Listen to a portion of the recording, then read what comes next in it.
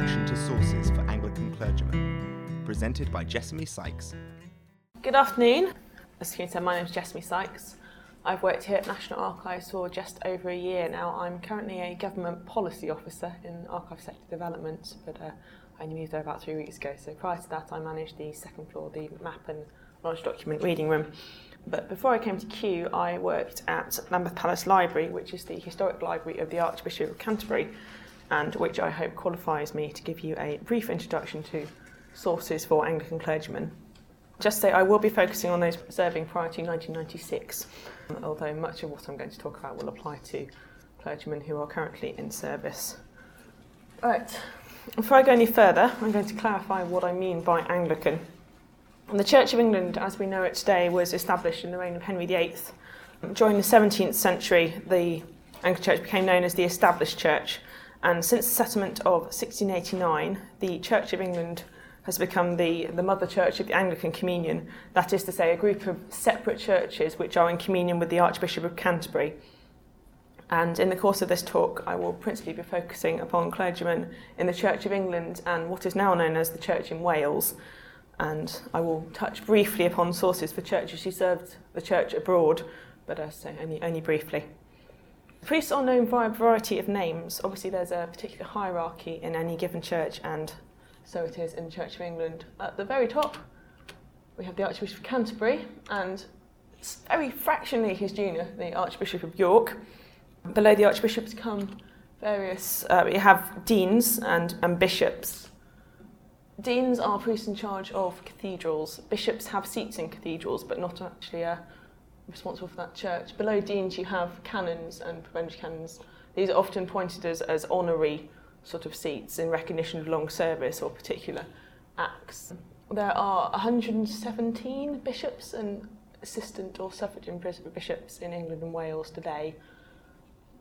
And below the bishops, who have the sort of more diocesan responsibility, you have rural deans, even in cities, I believe, although I think they're now being called area deans.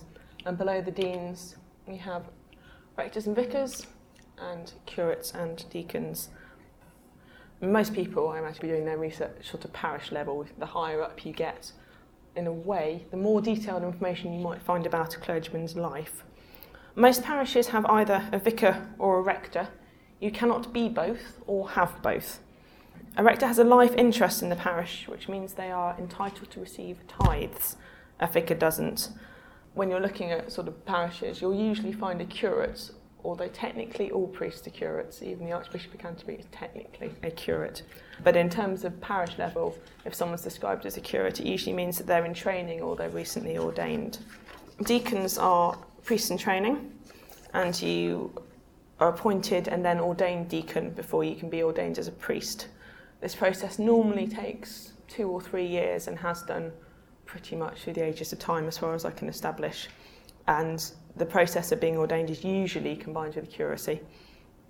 You may find a priest refers to himself as a clergyman, a parson, any of these names, or a clerk in holy orders. It depends on the period, but you find them across the sources.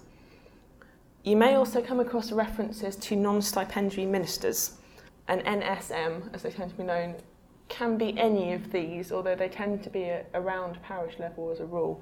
They do the same duties as any other priest. They are ordained in exactly the same passion, but they aren't paid for the privilege. It's a fairly modern innovation, sort of dating from around the 1890s, when the church sort of recognised there were people who wanted to take on holy orders but didn't actually want full parochial responsibility. So they brought NSMs in then. I'm going to start with the more commonly known sources, which are the Crockford's clerical directories, the clergy list, and the alumni lists for the major universities.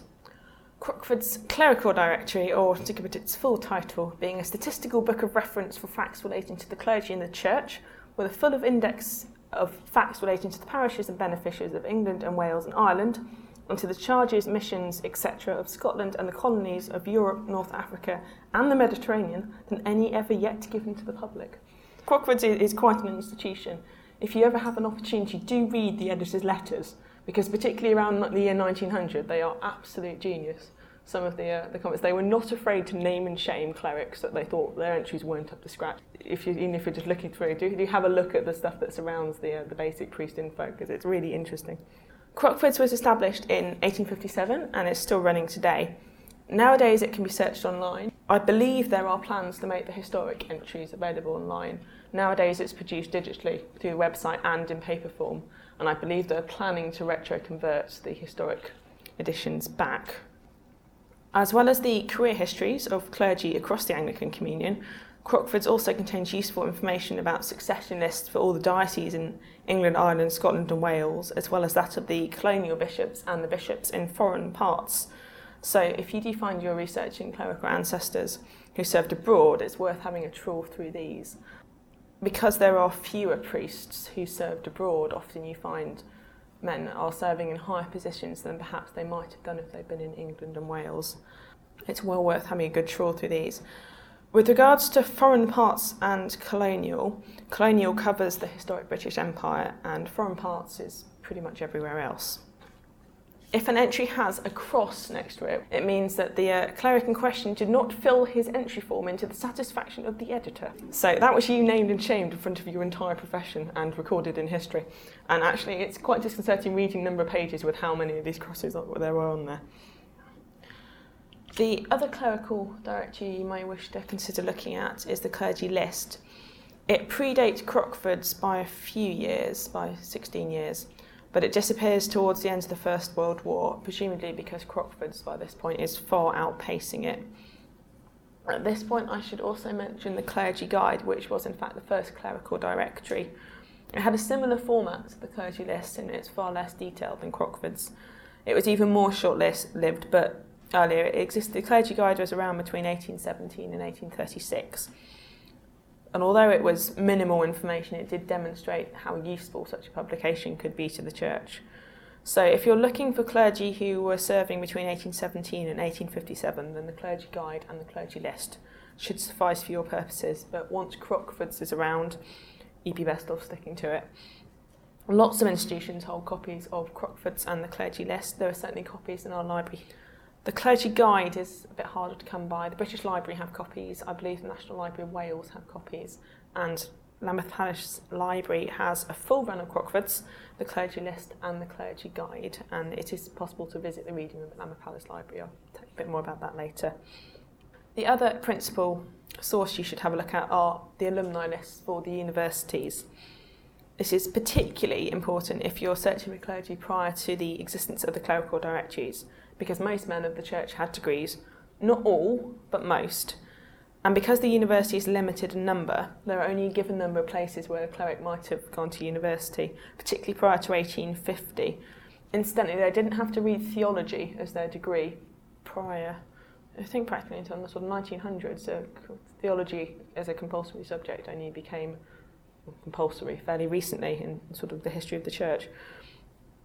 The universities you may be looking at, particularly are Oxford and Cambridge in England, Aberdeen, Edinburgh, Glasgow and St Andrews in Scotland, Trinity College in Dublin and St David's College in Lampeter for Wales. Most of these universities have got published alumni lists, though most don't publish them after 1900 for data protection reasons. And these can be very informative for research. The Oxford volumes are available on CD, but the Cambridge volumes aren't out of copyright yet, but I think there are plans to make those available on CD eventually.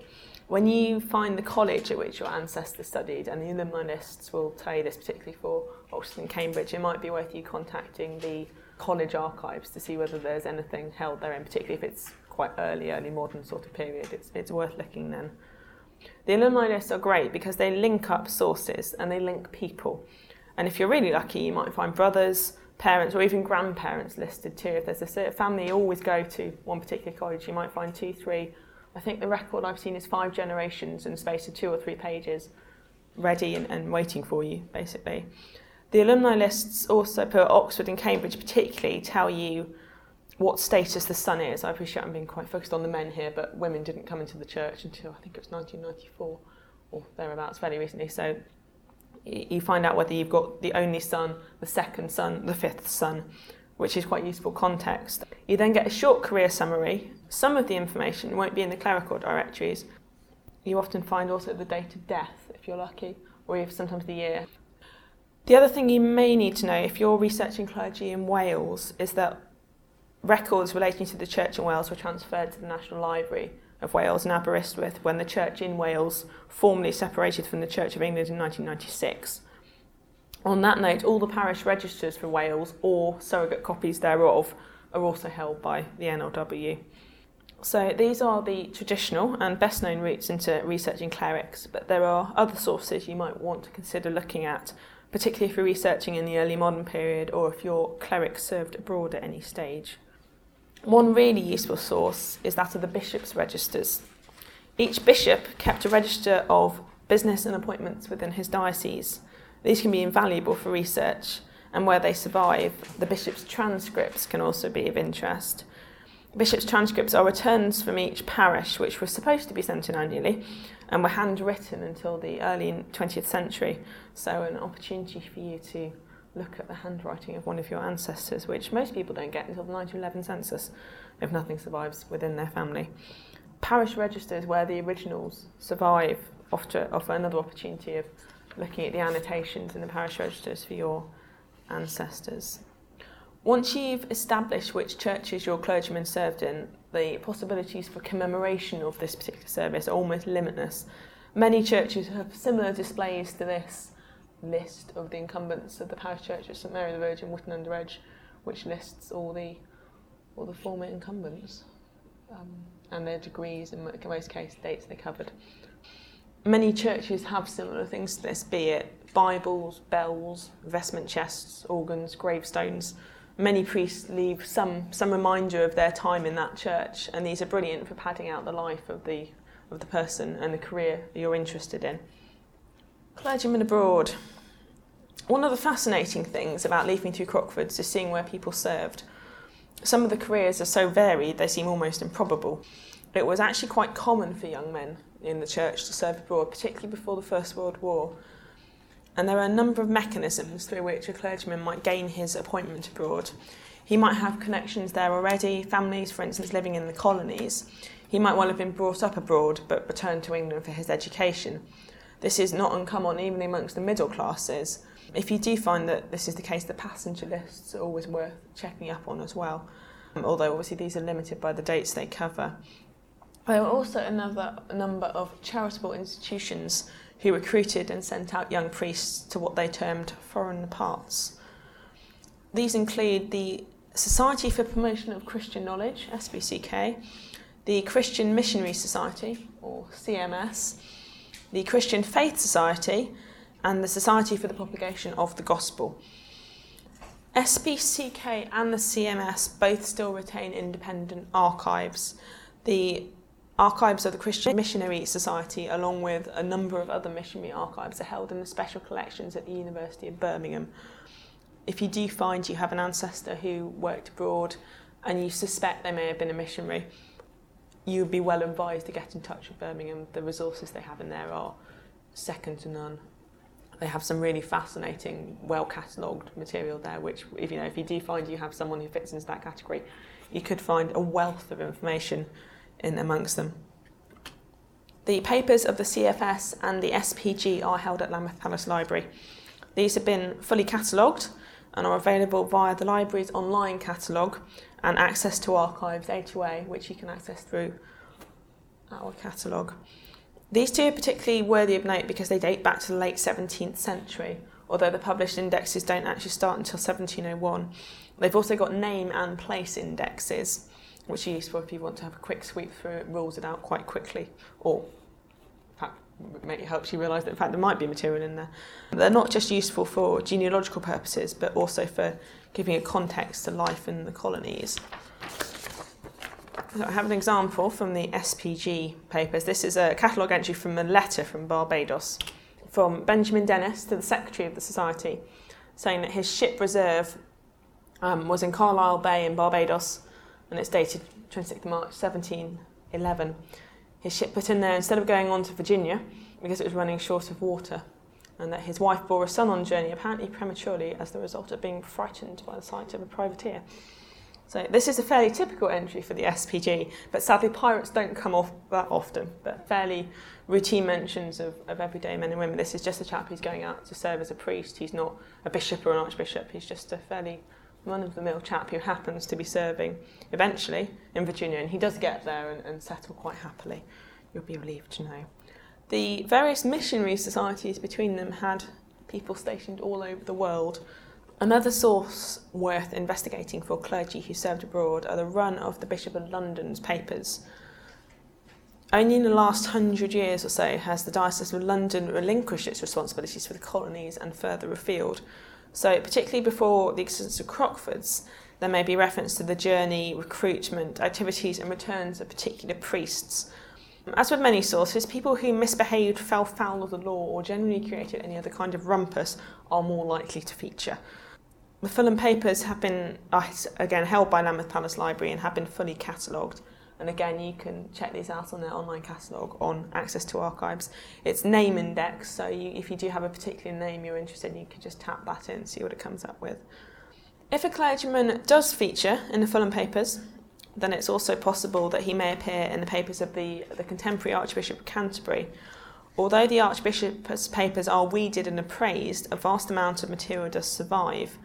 For instance, Archbishop Bell's volumes ran to 250 volumes, and that was after it had been appraised and weeded down to what was considered to be the bare minimum.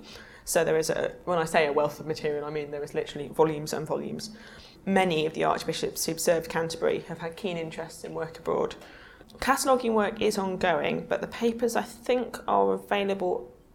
I think Ramsay might be about to go. He's next, so it's up to 1990s. It's pretty well advanced and well catalogued as well.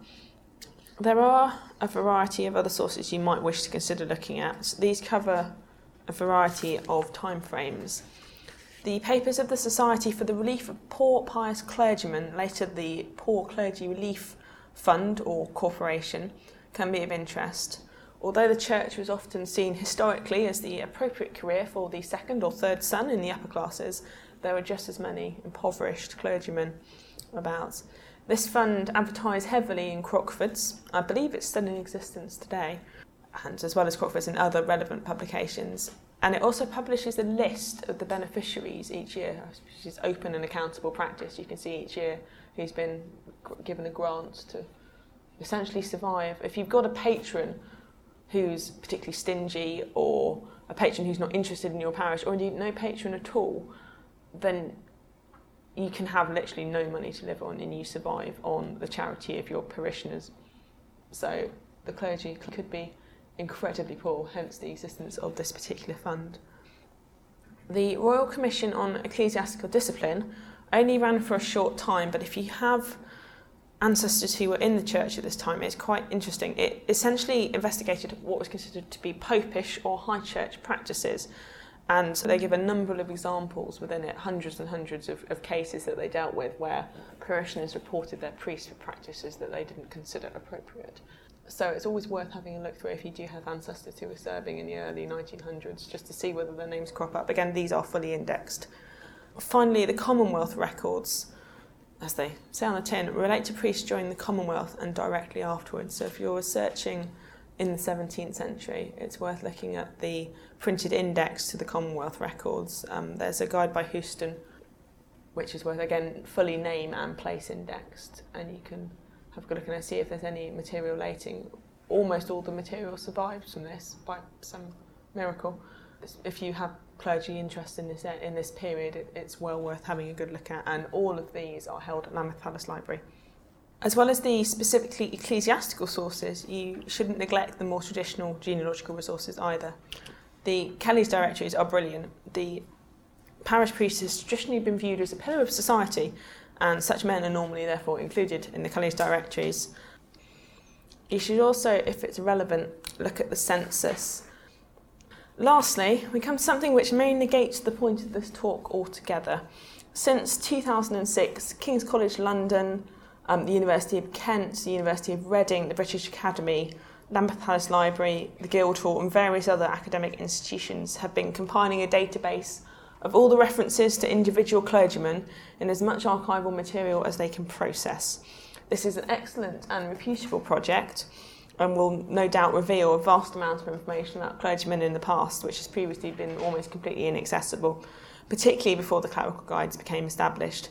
But it does rather run the risk that should you discover a clergyman in your family tree, when you come to research him, you may find someone else has already beaten you to it. This event was recorded live on the 18th of June 2009 at the National Archives in Kew.